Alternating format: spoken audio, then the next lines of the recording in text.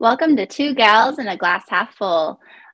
We just finished up our May series on mental health, and we're starting this month of June. We're going to be looking at our sleep health and how that affects us. But first, Dr. Jess, what do you have in your cup today? Well, Dr. Bobby, it is early, so I indeed do have coffee with a little bit of half and half, and I have some cinnamon in the coffee as well, just to give it a little bit of zazz. Yeah. So, Dr. Bobby, what's in your glass? Nice. I have coffee as well, warm coffee, but with a straw. And it is not from Starbucks because as of a week ago, Starbucks increased their prices. So I refuse to pay a ridiculous amount now. Well, it was like 30 cents more, but still, it's over $4 now for like a simple cup of coffee. No way. Right. So Yeah. it is homemade with a little bit of flavored cream. So it's a little bit of sweetness in there. Yeah. Awesome. And then with us today, we have one of our former professors. Her name is Dr. Erica Kiernan, and she works in neuroscience. And so, Dr. Kiernan, what do you have in your glass? I have coffee as well. I usually always have a cup of coffee, and I drink black coffee. That was kind of one of my switches to being a little more healthy, and it was an easy switch. I mean, rather than maybe going to the gym on a regular basis, I'll just not drink coffee with sugar and cream.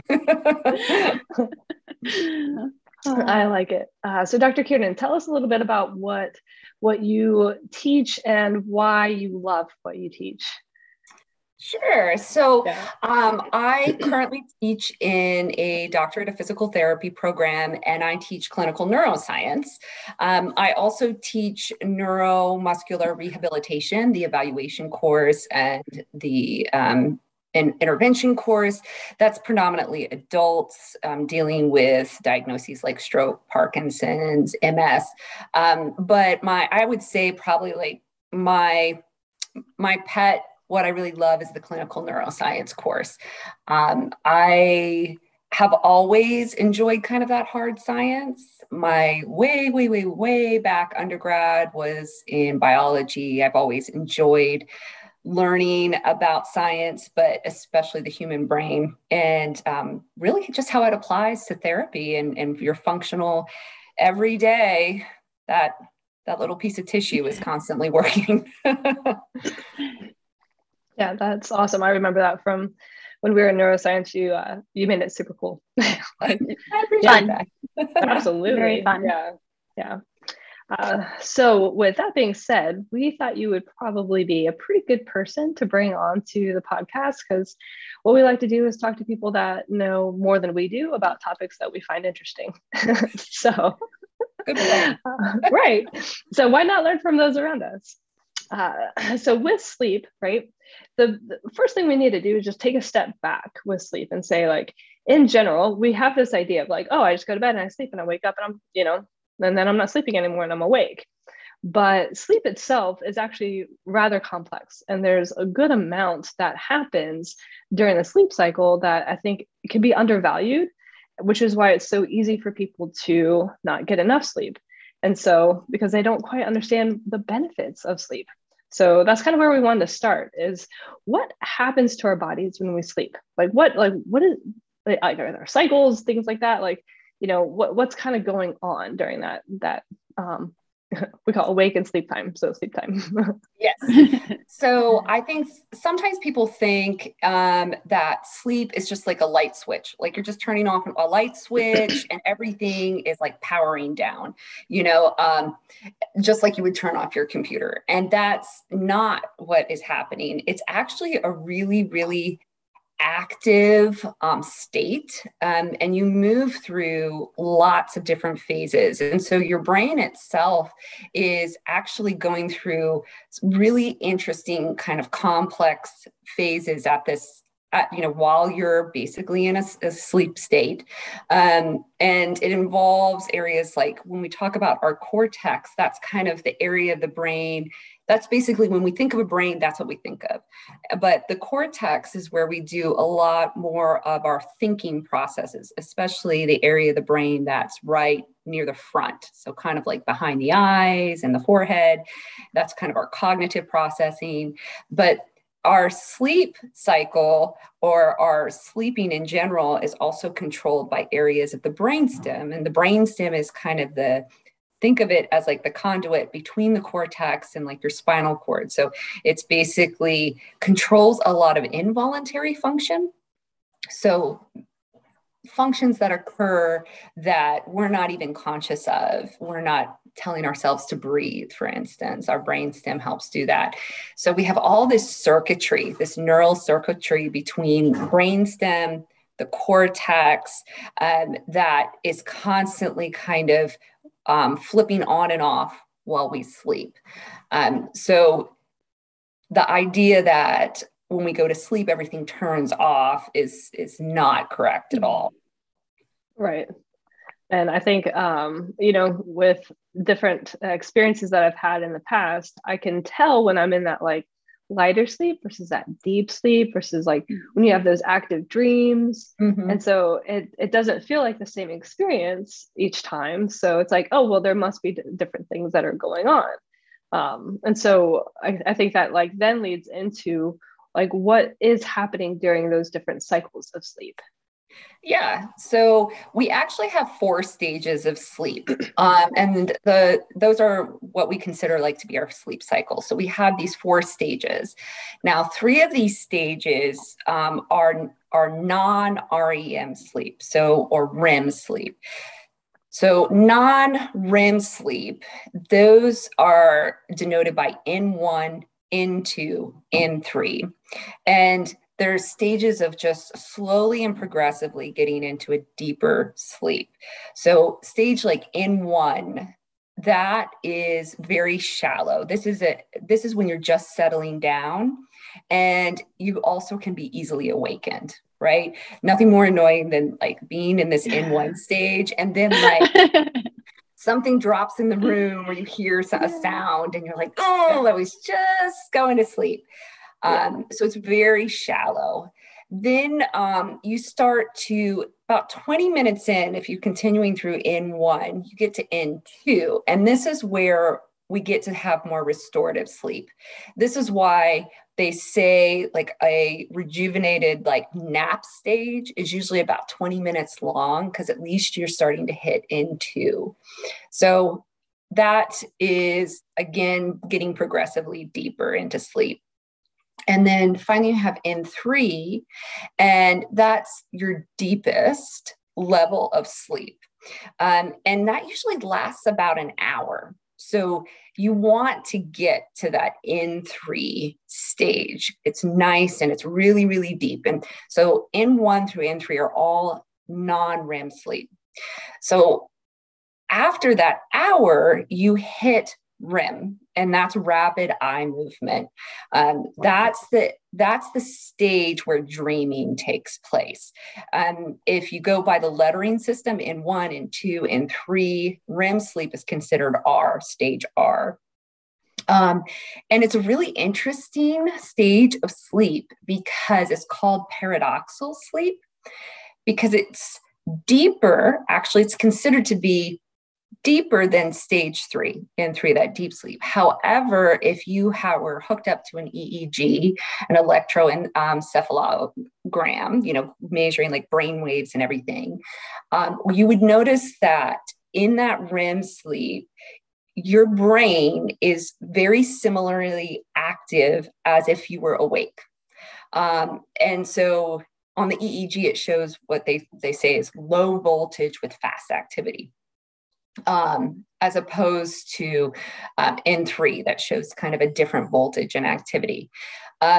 However, even though your brain is really, really all of a sudden seeming to be very active, almost like you're awake, your body, your body tone has like the muscle tone of your body is actually really, really low. So it's almost like your brain is on like it's awake, but your body is not, if that kind of makes sense. Yeah. And so in REM sleep, this is the sleep, you're actually easily awakened in REM sleep because it does have this brain activity that's very close to being awake. But you get into that after about an hour of being asleep, and then you'll cycle back out. So that's REM sleep. It's not just like you're going deep, deep, deep, deep sleep, hit REM, and then that's where you stay for the night. You actually cycle in and out of that, which is why you tend to kind of wake up multiple times per night. Almost everybody does. Pretty much everybody wakes up during the night. However, you're not usually aware of it. If you feel like you've like slept, oh, I didn't wake up at all, you're actually kind of waking up. You just don't know it because you're easily falling back asleep. The problem is when you wake up and you're like, oh my gosh, and you start thinking about everything in the world. And that is when, but REM sleep will happen multiple times throughout. If you think about it, how long you sleep, if this is occurring every hour or so, you're going to hit REM sleep multiple times. And that is your dreaming state. And it's really interesting because REM sleep, during that time, your brain, the neurotransmitters, the little chemicals in your brain, it's actually producing these waves of activation up to the cortex, so that thinking area of your brain. And that's what's inducing things like the visual imagery of dreams, and those associated rapid eye movements that are occurring. They kind of call it a flip-flop switch, because the N1 through 3 is inhibiting that connection with the cortex and the thinking area of the brain, kind of like powering down your cognitive thought. And then during REM sleep, it's kind of opposite. It's actually kind of activating areas of the cortex through like the core of the brain, an area called the thalamus, to then produce these like vivid imageries of dreams. So it's this constant kind of flip-flop switch back and forth while you sleep. So sometimes I'll have dreams and they're not so great dreams, and you wake up and then you're like, okay. And like you go back to sleep and it feels like you fall right back into the dream. Like you can't get out of it. Are you actually going to go through that cycle again? It just feels like you're right back in there, or can you get into those cycles quicker? That's a good question, because I'm not entirely sure. The cycle has to start, back again, taking you through. It depends, I think, on how much you wake up. Like how awake your state is. And like you said, falling, back into that dream. So yeah, I think it just depends on how awake your system becomes. For healthy sleep, you don't ever want to skip over the N2 and N3 stages. That's what happens with like narcolepsy.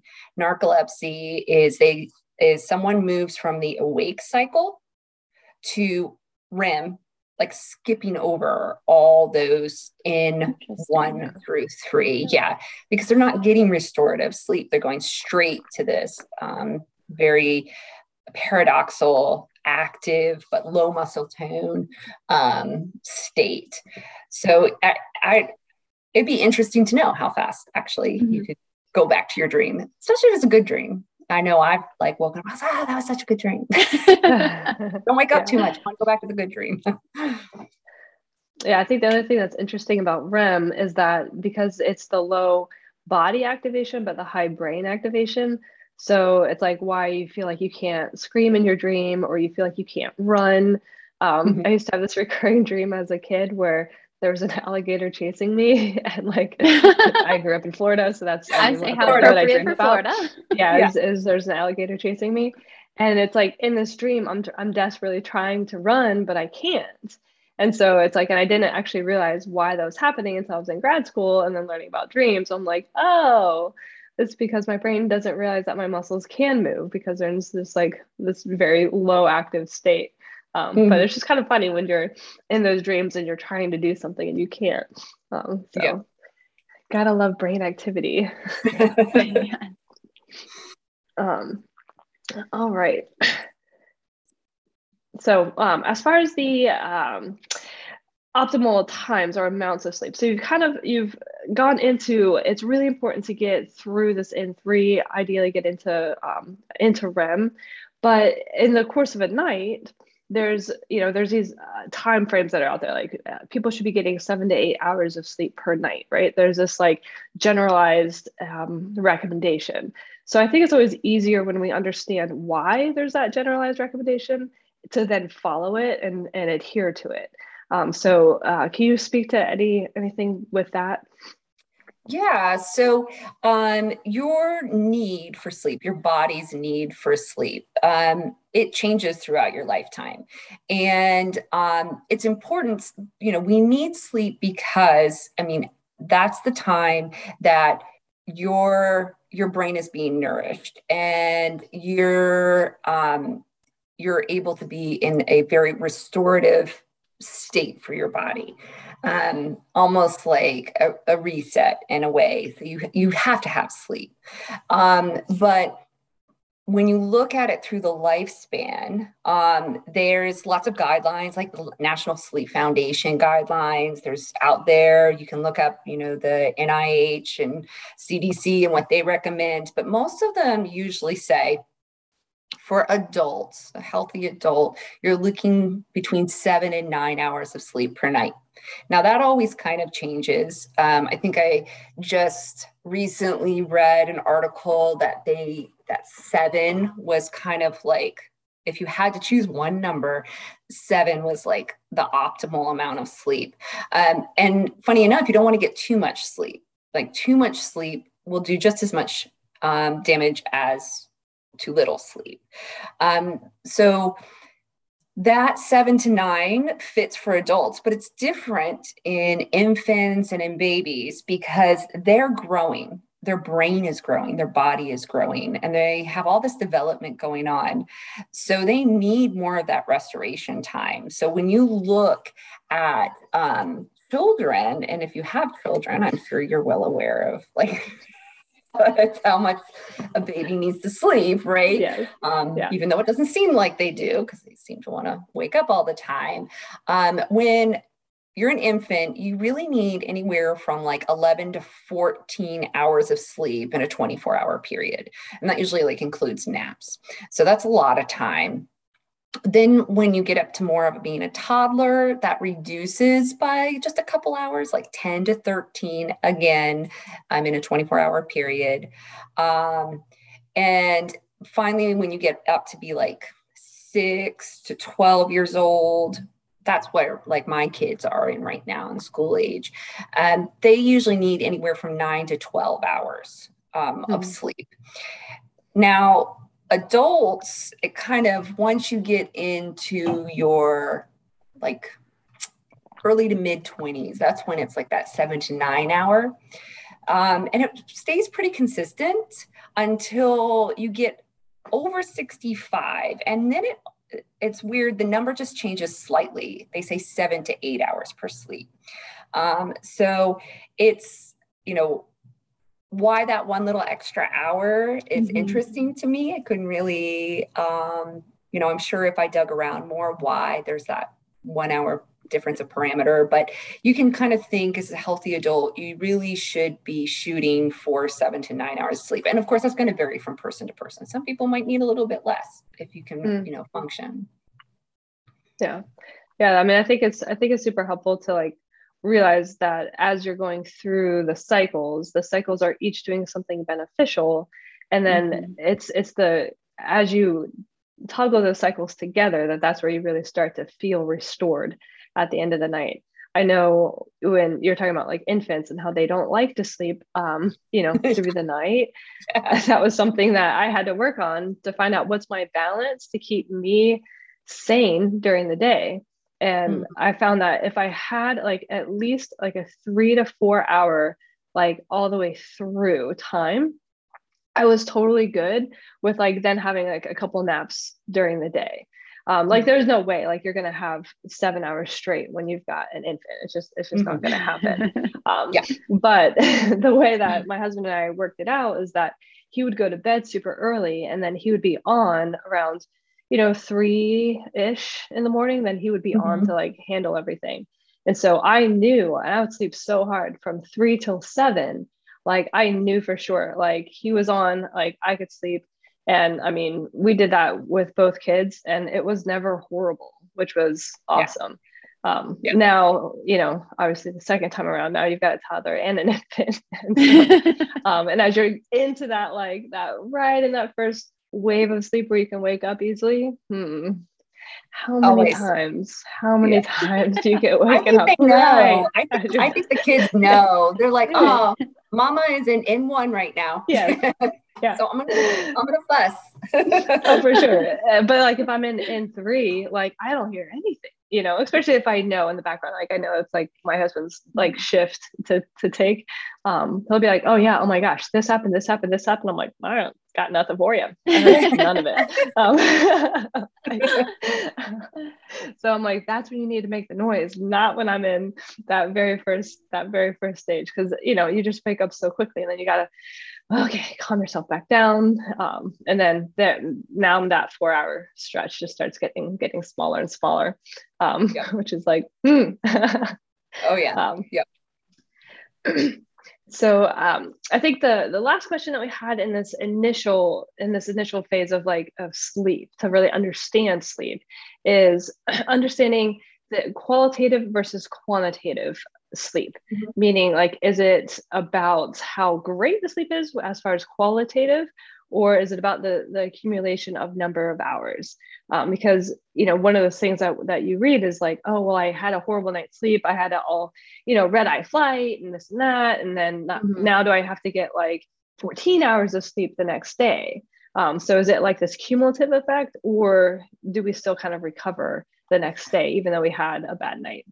Yeah, so it's kind of both qualitative and quantitative. So we have these like, and sometimes I think as humans, we always gravitate to the quantitative because I'm like, okay, I can put a number on that, right? 7 hours. You measure it. It's easy. Yeah, it's easy. Yeah. So, it's quantitative. Okay, I know that I need about 7 hours, but we also talk about uninterrupted sleep. So, just like when you have a kid and we get used to that for the time being of like, okay, my sleep is going to be interrupted. My normal sleep rhythm is going to be interrupted. But the quality of sleep is also important because, like I just came back from a flight, right? And I was feeling the fatigue by the end, because even if I doze on a plane and I'm sleeping, I'm probably not hitting N3. I'm probably not hitting really, really deep sleep, much less going into REM sleep. I'm probably, if I'm lucky, maybe I'm snoozing for 20 minutes or so, and I am getting a little restorative. That's when it's like, oh, I dozed on the plane.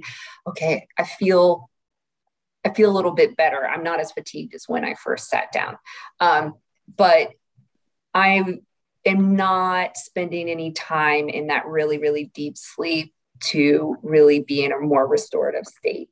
So it does matter about quality as well as quantity. And usually most issues with sleep, a lot of the times, and I shouldn't say most issues because I'm not a sleep expert, but a lot of times it seems what people talk about is about like the quality of their sleep. And some people talk about, well, I can fall asleep, but I can't stay asleep. Some people can't fall asleep, or some people fall asleep, can't stay asleep. They wake up and then they can't fall back asleep. So it is important that you have a quality chunk of time to get into that. So if you're cycling in and out for 7 hours, right? And you want to be in that N3 state after about an hour of deep sleep. I mean, if you think about it, to get into that N3 stage takes time, takes about an hour. So anytime you're getting a sleep that's less than an hour, you probably haven't hit that deep sleep yet. You probably haven't hit that really deep, nice, deep restorative phase, even though that restoration starts in N2, and why they recommend naps only be usually about 20 minutes or so. Just because that's supposed to be an optimal time, like just enough to get you restored, but not so much that it puts you into that like loopy doopy stage. Where you're like, yeah. I've taken some naps and where you wake up after like 40-45 minutes, you're like, I feel more tired than when I like lay down. Where am I? Yeah, you do the whole like, you're kind of shaky, you're like, is it night? Is it day? I don't know. Like, wasn't that helpful? So it's really important that, yes, time, but also the quality of what you're getting is important too. So it's both. Yeah. I found for me that, so I'm getting up typically between 4 and 5 every morning. And so typically by 8:00 at night, I'm like tired, but I have found that if I go to bed before 8:30, even though I'm exhausted or barely staying awake, like I don't know why, but I don't get good sleep that whole night. Whereas if I just wait till that 8:30, 9:00, then I'll have probably a much better night's sleep. Because if I go to bed too early, then I'm waking up through the night multiple times and like not just waking up and then be able to go back to sleep, but it's like waking up, my body's like, okay, time to go. And I'm like, no, it's 2 a.m. like, and that's probably so it's like, that's your natural body circadian rhythms in that of your sleep wake cycle. I know that naturally I tend to wake up around 7:00. So sometimes a rule of thumb, when I was reading about sleep experts, is like, if you can wake up without an alarm clock, that's ideal, right? Most people that doesn't happen, but I know I'm not, if you ask me to start waking up at 5, 6 a.m., that'd be very difficult for me because that's not my natural rhythm. I usually start to naturally wake up around 5. And I know that because I have a middle schooler, and in my county, middle schoolers, they have to catch the bus at 6:45 a.m. So I had to shift by like an entire hour. I mean, you would have thought I was climbing Mount Everest. Because it just, you're kidding me. And then I'm just like you, Bobby, in the fact that I cannot go to sleep earlier usually than what I want. Naturally, I usually get tired around between 10 and 10:30. And if I go to bed within that window, I'm usually sleep really well and the amount of time that I need. If I try to go to bed early, like a lot of people say, just go to bed early. That's always advice. Oh, you're not sleeping? Just go to bed early. I will maybe fall asleep 9:30, but I will have restless sleep. Usually for a good couple hours, I'll kind of wake up. It's not my natural rhythm. So going to bed too early for me, which I think is probably universal. If you try to force yourself to go to bed earlier than maybe what your natural cycle is telling you, it is very, it's difficult to like do. Yeah. But I think you can train yourself as well if need be, your circadian rhythm, and your sleep wake cycle a little bit. Yeah, I think that's why they recommend even on weekends to like really stick to that cycle, because then overall it just helps with the quality of sleep, because now your body you're giving it what it needs. Because I'm like you, Dr. Kiernan, where it's like 7 a.m. is like my preferred time. Like I have an alarm set, but like almost every single morning, 6:55, I turn over and I'm like, time to get up. Like it naturally happens like that. And my body knows the alarm's about to go off. It's almost every single morning right at 6:55. Yeah. Not 6:30, not 7:10. Yeah. I have an alarm clock because I wake up to light. Like that's what my body naturally wakes up to, is light. And so I have an alarm clock that it starts it's supposed to mimic the sunrise. So it will start like 45 minutes before you want to wake up and just slowly lightens up the room enough to then it's like a sun rising. So that has really helped me. And so I can't tell you the last time an alarm clock has actually gone off for me. But I do know one time when someone set an alarm where I didn't have that, and like I freaked out because I'm not used to like the noise. I mean, like jumped and like all this your heart rate goes up. Yeah. I was like so confused because it wasn't like my natural just wake up.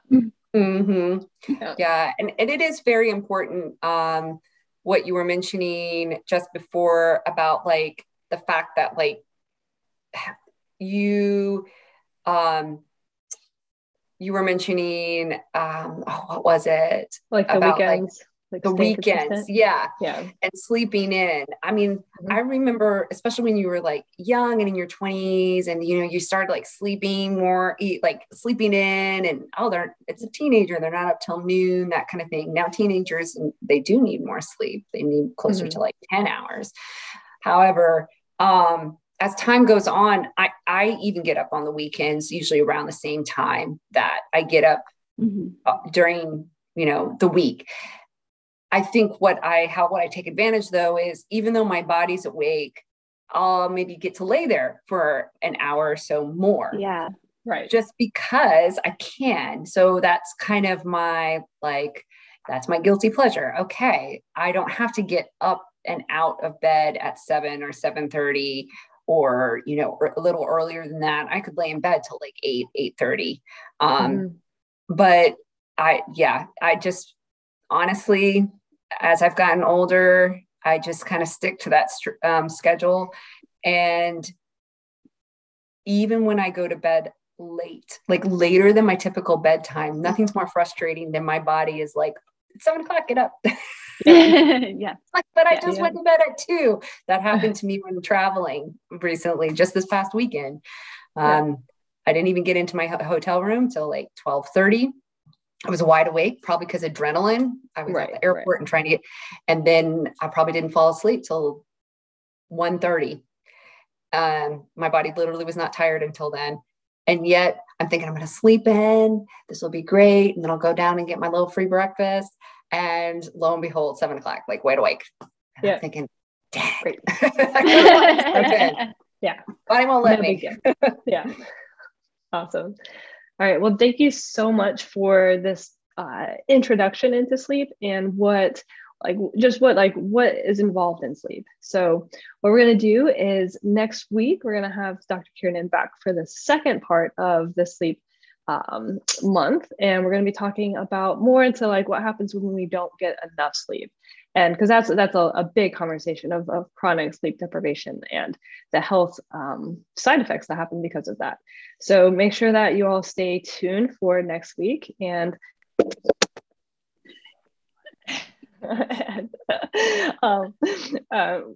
we'll be able to continue to learn more.